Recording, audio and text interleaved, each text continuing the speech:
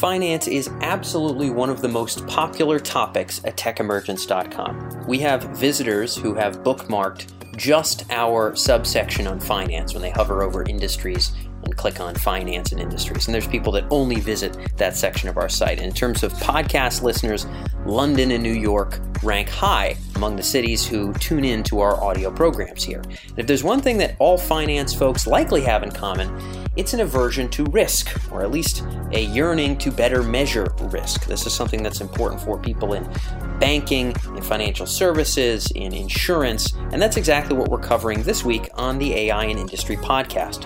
This week we interview Dr. Sanmay Das, who got his PhD at MIT and now teaches at Washington University in St. Louis. Sanmay was working with government agencies on better assessing credit risk and understanding how banks manage that risk. And this week we explore two facets about understanding and making sense of financial risk with machine learning. First, how are banks and other financial institutions making better sense of risk predictions with machine learning? What are the old models and what are the new models? And what kinds of new facets of data and new elements of decision making are being added to these machine learning models to better predict someone's ability to pay back on a loan, or specifically in Sanmay's case here, to make good on the debts that they might have on their credit card? So how does that actually work? What are the real sea changes there? And then number two, what does that mean moving forward? For those of us who may take out a loan in the future, for those of us who have credit card debt in some way, shape, or form, how will the future of finance sort of evolve as the technologies and machine learning improve and make better sense of predicting who's actually going to pay and who isn't? What are the real ramifications in business? I think that's probably something relevant for almost all the business leaders tuned in on the podcast here, and I certainly hope it's helpful for you. So without further ado, I'm Dan Faggella, and this is Sanmay Das of Washington University here on AI and Industry.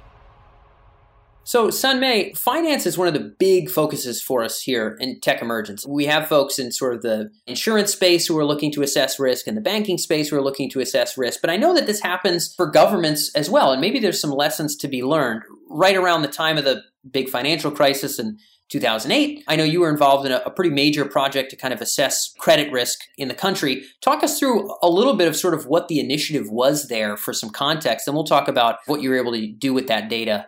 Sure. This was a very interesting project because I worked with a major US financial regulator who actually collected monthly data on credit card accounts from most of the large US financial institutions that issue credit cards. And so, this is the era of big data, and this is truly big data. And so the question becomes, are there things that we can do by actually having this very fine-grained, individualized data on individual credit card accounts over time that maybe we couldn't do with sort of more global, traditional measures of risk? And so we began to ask this question of, can we apply machine learning methods to better understand who are the people who are holding these credit card accounts and what kinds of risks do they pose? But also at a broader level, because we have this institutional information, which is the portfolios of major players in the credit card industry, we can also engage other questions that say, okay, what can machine learning tell us about the strategies that these banks are using to manage their credit risk? Do different banks have different outlooks in terms of what kinds of risks they're being exposed to from their credit card portfolio, and so on and so forth? These questions have become much more significant and important in the context of what's happened since the Great Recession and the financial crisis that triggered it. One of the major things that's implicated in the Great Recession was this idea that, okay, we have these mortgage-backed securities, which are essentially taking mortgage loans and repackaging them into other debt instruments. And that often happens with credit cards as well. So it's not just the value of the portfolio that's important, right? It's the fact that these loans are actually being repackaged and then sold over and over again. So there could be major systemic risk implications even beyond the actual sort of, risk of the dollar amount that is outstanding credit on these credit card accounts. And so the idea of using machine learning to approach this was, I think, very new for government agencies and for many of the banks that were involved. And yeah, it was really interesting and fun for me to get to be the machine learning person on this project as we went through it. And so we'll dive a little bit more into this. You're bringing up an apt point to kind of tee us off. Since sort of the Great Recession, there's more emphasis on sort of an understanding of underlying credit risk and maybe being able to have earlier warning systems or stave off risk at an earlier phase, because it sounds like with the complexity of the financial instruments, namely the mortgage-backed securities, there's plenty of great documentaries about the financial crash of 2008 or so if people want to dig into what mortgage-backed securities are about. Horrendously boring unless you're into that kind of stuff, but interesting nonetheless because it affected all of us. It sounds like with the complexity of these instruments, maybe it became harder and harder to find an obvious answer to how much risk are we really tackling here? And maybe sort of traditional measures were failing to detect that with the kinds of securities that were, in this sense, being packaged and traded. Is that safe to say that maybe those obfuscated some of the obvious risks and were harder to detect, so now we need kind of deeper methods of picking up on what is truly risk?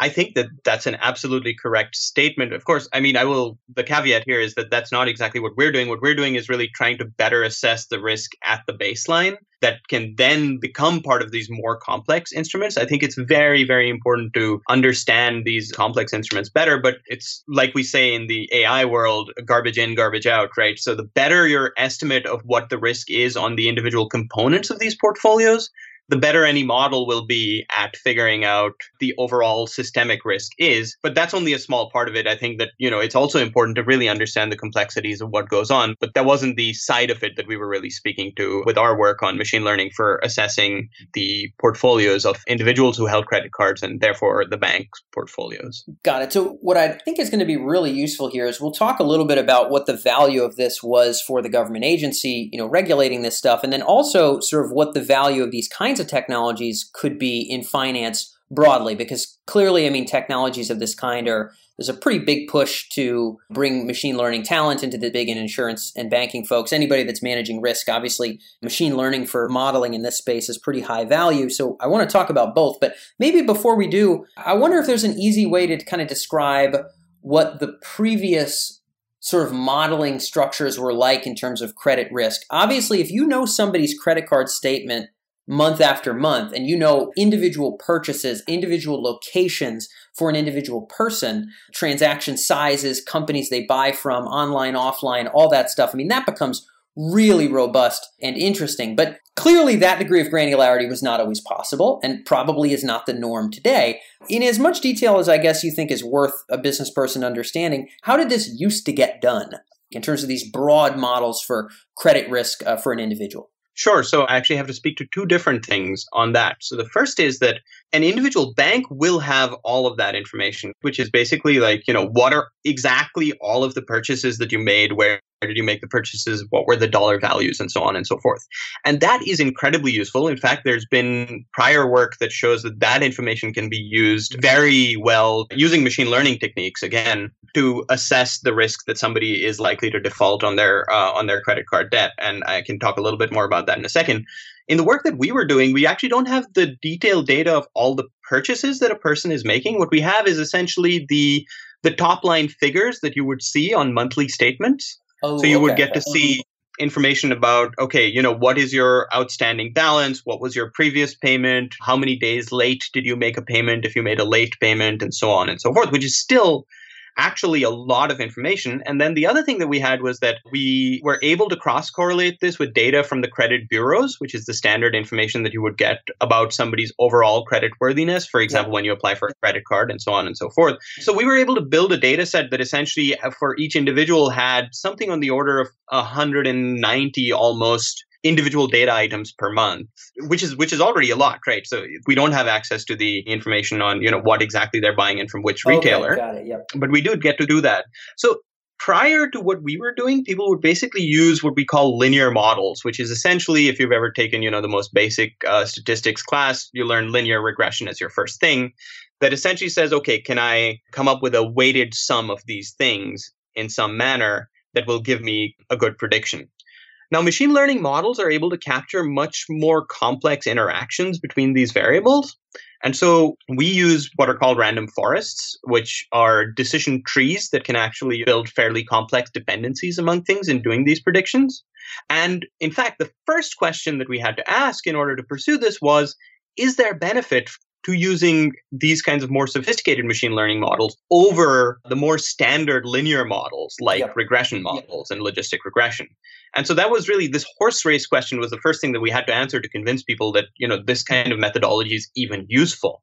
It was quite successful. We showed that there are significant benefits from using these more complex machine learning models in terms of being able to predict who is more likely to default on their credit cards going forward. So in the next 3 months or in the next 6 months, who are the people who are going to default on their credit cards, which can be very important because a very common behavior if somebody's going to default on their credit card is that they're going to basically run up their balance. So they're going to keep buying stuff until they hit their credit limit. And then the bank is on the hook for a lot more money than they may have been otherwise. Yep. Once we had done that, we were able to then say, okay, given that we validated that these machine learning models work well, what are the broader implications that we can draw for these predictions? But just to sort of, answer your earlier point, there's at least one use case where a particular bank collaborated with some folks from finance and from machine learning to do individualized predictions for that particular bank's portfolio and figure out, can they do active management? Which is to say, can they figure out when they should be cutting credit lines optimally so that they're mitigating exactly this risk that somebody's going to run up their credit card balance and then default on card. That's interesting because, you might imagine, and I know this wasn't exactly what you did, but like you said, this is something that has been done, and it's worth just touching on very quickly. You might imagine that maybe if someone's going to run all the way to the wire, I don't know, maybe you're going to see them stack up on essentials like bread, milk, diapers, that kind of thing, right? Like maybe you're going to see big spikes and sort of overstocking on that stuff if somebody knows they're about to run out of money to spend here. Maybe there's other kinds of patterns. I imagine my guess is, and I know this wasn't, again, your work, my guess is that would unveil a lot of very uncouth patterns, very sort of not polite patterns about what people buy at what times, maybe even things that are kind of male and female different that are like really not the kind of stuff you want to publish because they seem like inherently biased or racist or negative in some sense. But my guess is that would unveil a whole host of just horrendously uncouth commonalities and patterns that probably you'd want to keep pretty tight within your bank. That's my guess. So I would also guess that. I mean, one thing that I will say that we did do, because this prior work existed and is sort of related to that, one thing we did was we tried to analyze from our data whether banks do different things along these lines. That is, because we have these entire credit card portfolios from banks, we can ask the question of, are there banks that actually engage in active management strategies like this and banks that do not? Or are they all doing it? Are none of them doing it? And we saw that there's significant differences across banks in terms of how proactive they are at doing exactly this kind of active management strategy. So some of them will be managing credit card accounts very actively. That is to say, like regularly raising or lowering people's credit limits. Whereas other banks will typically just set up a credit limit and then, let things go. And that's very interesting in terms of the risk profile that creates, because it's possible that, the typical way of thinking about portfolio risk would be to say, okay, give me, who are all the people who you've issued credit cards to? Let me take the distribution of their credit scores or something like that, and that gives me a risk profile, right? And so in that case, you might think that, oh, okay, so, this is a bunch of people with good credit scores. That's a good risk profile. This is a bunch of people with bad credit scores. That's a bad credit profile. But if the bank that's issuing to people with bad credit scores is also managing them much more actively, maybe that's actually not as bad of a risk profile as you would think it is, because they're actually on top of it, right? And they're maintaining their overall level of risk by monitoring these portfolios, whereas maybe the bank that issued a lot of credit cards to people with good credit scores could get badly trapped if, for example, there's a financial crisis or something like that, and then even people with good credit scores are suddenly losing their houses and so on and so forth. And so these are the kinds of things that this kind of analysis allowed us to do in our paper without speculating on what are the individual patterns, which I'm sure there are lots of interesting patterns that would predict that, which, people probably don't want to hear about. The most politically incorrect podcast we could ever have. Yeah, I would love to know that, but I'm sure that zero people that work at those companies would be excited to talk about just the horribly uncouth patterns that would be yielded from that kind of data. But one quick question to clarify, then we'll talk about the ROI of this project and we'll wrap up. The additional data that you folks had to add on on to the general kind of linear regression model. And for the folks who are listening in, if you type in algorithms into the search bar at Tech Emergence, we've kind of done a big breakdown of kind of the common machine learning algorithms that you'll sort of read about and kind of give them very simple descriptions, linear regression being one of them, just so you don't have to know the real lingo to kind of follow us in this interview. But so most people are doing kind of that general linear regression. If I'm not mistaken, you're using more complex algorithms and adding the data of these sort of monthly reports from folks, sort of how much they've paid off, how late they paid, how much was on the card, things like that. Was that kind of the addition? Was that the main additive to the model? Was it these monthly reports, or were there other elements that made what you were doing richer and more robust than what was being done before with kind of basic linear regression?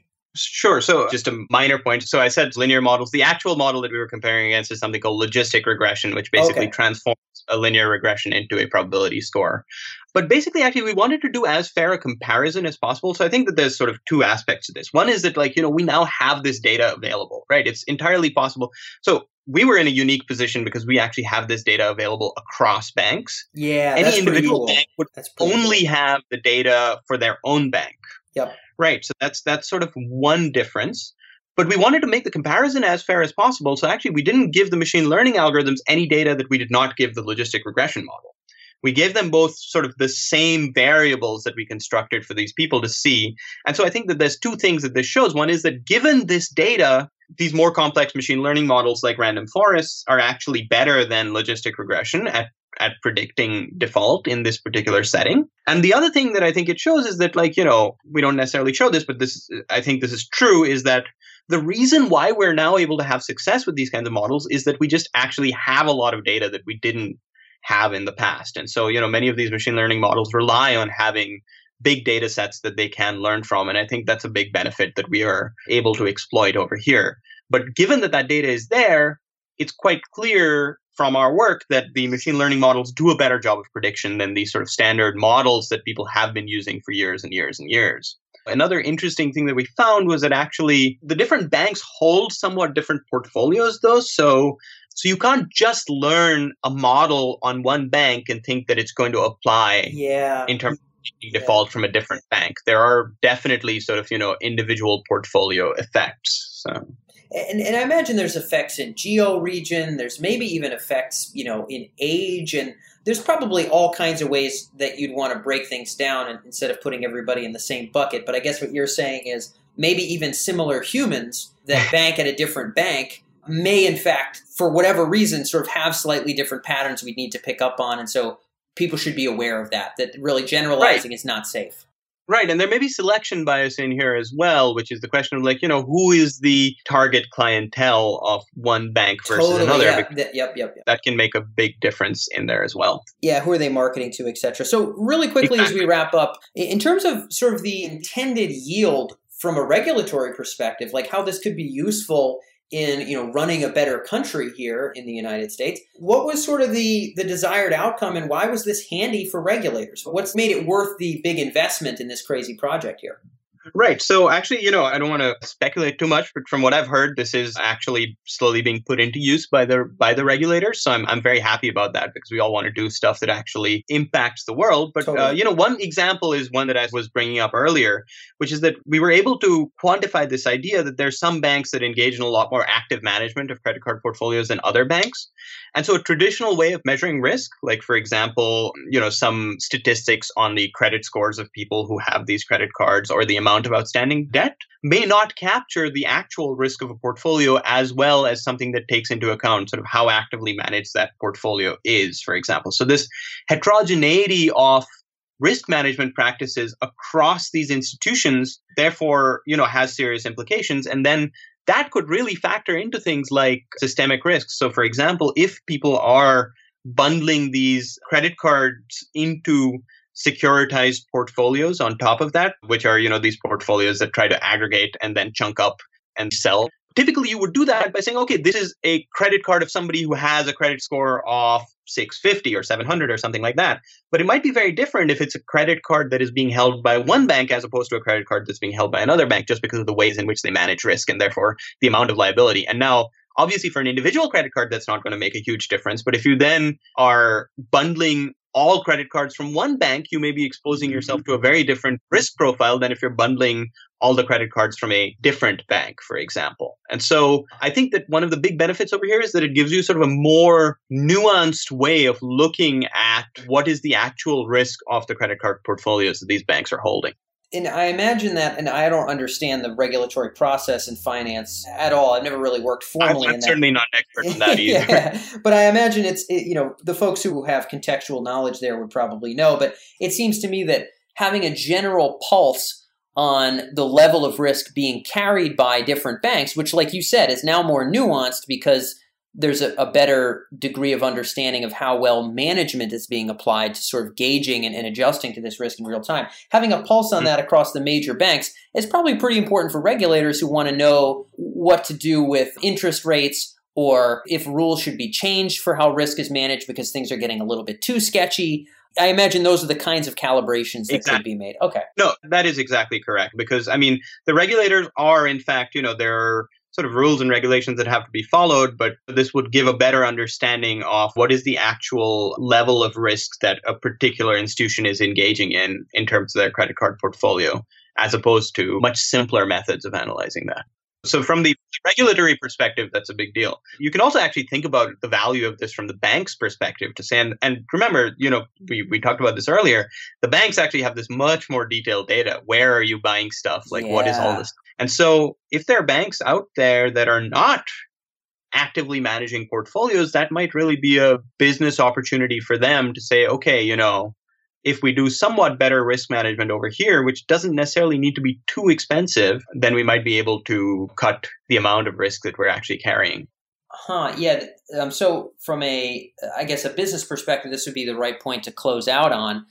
Having a more dialed in than maybe a traditional linear or logistic regression approach, maybe it would allow them to do a better job of that active management you were talking about, sort of knowing who do we need to reel back, who are we okay to open up with, so that we have kind of an aggregately more optimized portfolio in terms of the risk level we actually want to carry and in terms of kind of the margins we want to be able to hit as a company. It sounds like better predictions could obviously help with that. Mm-hmm. I think the other thing that we kind of learned is that incorporating some macro factors into the predictions tends to improve predictability, not uniformly across the board, but for many of the banks. And so, for example, if you take into account, for example, what is the house price index in a particular zip code, that can actually help you predict the levels of default that you're going to get. Now, this may lead to questions of fairness and what are we allowed to do and so on and so forth. At least in terms of predictability, there are certain macro factors that help to better predict where defaults are likely to be coming from.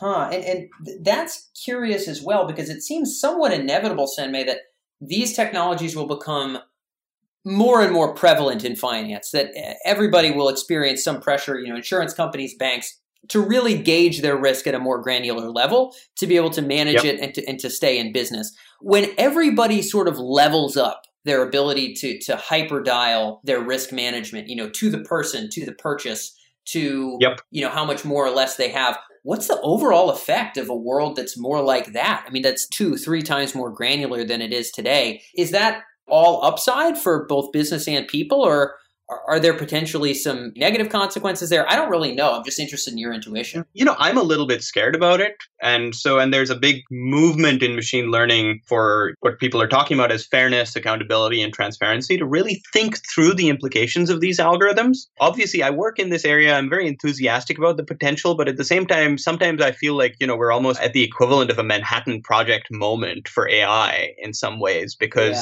there's a lot of ways in which it can be used. There's a lot of really great uses you can put it to. But also, and I mean in a much more insidious way, it could affect society in ways that we don't fully understand. For example, taking something like this into account, what if banks were micromanaging these things and it turns out to have a severe disparate impact on one community versus the other? And so, credit to a particular population really dries up. Now, that may be the right thing to do in terms of prediction accuracy, but that may be completely the wrong thing to do in terms of the societal goals. So I think this is one area where we really need to think carefully about the interaction of fairness, what the government should be regulating in terms of what information you're allowed to use and what you're allowed to make decisions based on, and the business value of making sort of the best decisions that you can. But I think this is going to be one of the central questions that machine learning practitioners, ethicists, philosophers, regulators, and finance people need to come together to think about in the coming years as this kind of risk management gets more and more granular and we get better and better at prediction problems. I couldn't agree more. I think there's going to be so much pressure to adopt these. We recently partnered with the IEEE, who just put together a big series of principles and tenets that they're trying to figure out and sort through in terms of algorithmic transparency and managing privacy along with AI, in terms of sort of what's currently being juggled there and what kind of principles are being experimented with as possible sort of soft or hard regulation for these things. But it is definitely a work in progress, just like the technology itself. So I'm with you. I hope that the society we're building becomes as much improved as maybe the margins and efficiencies of the financial institutions that are using this tech. So fingers crossed, and something to chew on for the finance folks who are tuned in. San-Mei, that's all that we have for time, but I sincerely appreciate you sharing your insights with us here on AI and industry. So thank you so much. Thanks very much. It was a pleasure.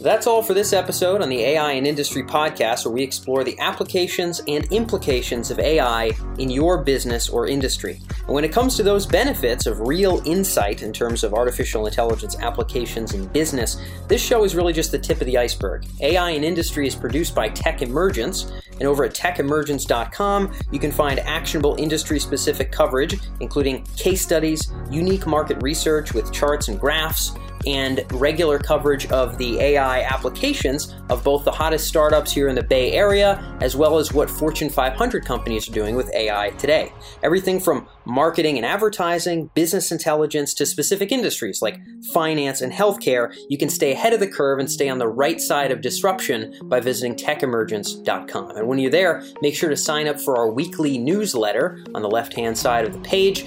Most of our podcast listeners get the episodes directly to their inbox every week. You'll be joining tens of thousands of other business leaders who join us from all over the world to stay ahead of the curve of AI in their specific industry. So that's techemergence.com. I'm Dan Faggella. This is AI and Industry, and we'll catch you next week.